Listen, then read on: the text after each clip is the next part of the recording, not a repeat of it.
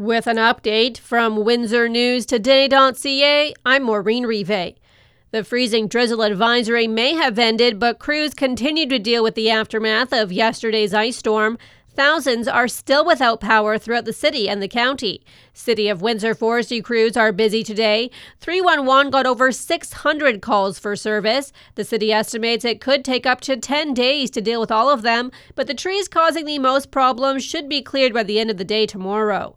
The Essex Region Conservation Authority is asking residents to avoid conservation areas and trails until the ice melts and staff have had a chance to assess any damage. The federal and provincial governments have reached a deal on healthcare transfer payments. Ontario will get more than $73 billion over 10 years. Funding will help to cut wait times and address staff shortages in emergency departments and pediatric hospitals.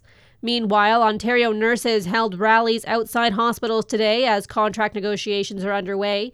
They are asking for better wages and increased staffing levels to improve retention and recruitment. Jody Brown with the local bargaining unit says talks continue, but she's not confident they'll reach a deal anytime soon. We have mediation at the end of the week, next week on March the 3rd, and we already have our arbitration date set for May. If required, and I'm quite confident that that's where we'll end up at arbitration. The current contract ends March 31st.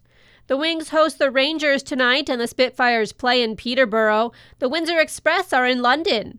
Raptors host New Orleans and the Pistons are in Orlando. Cloudy this evening with a low of -6.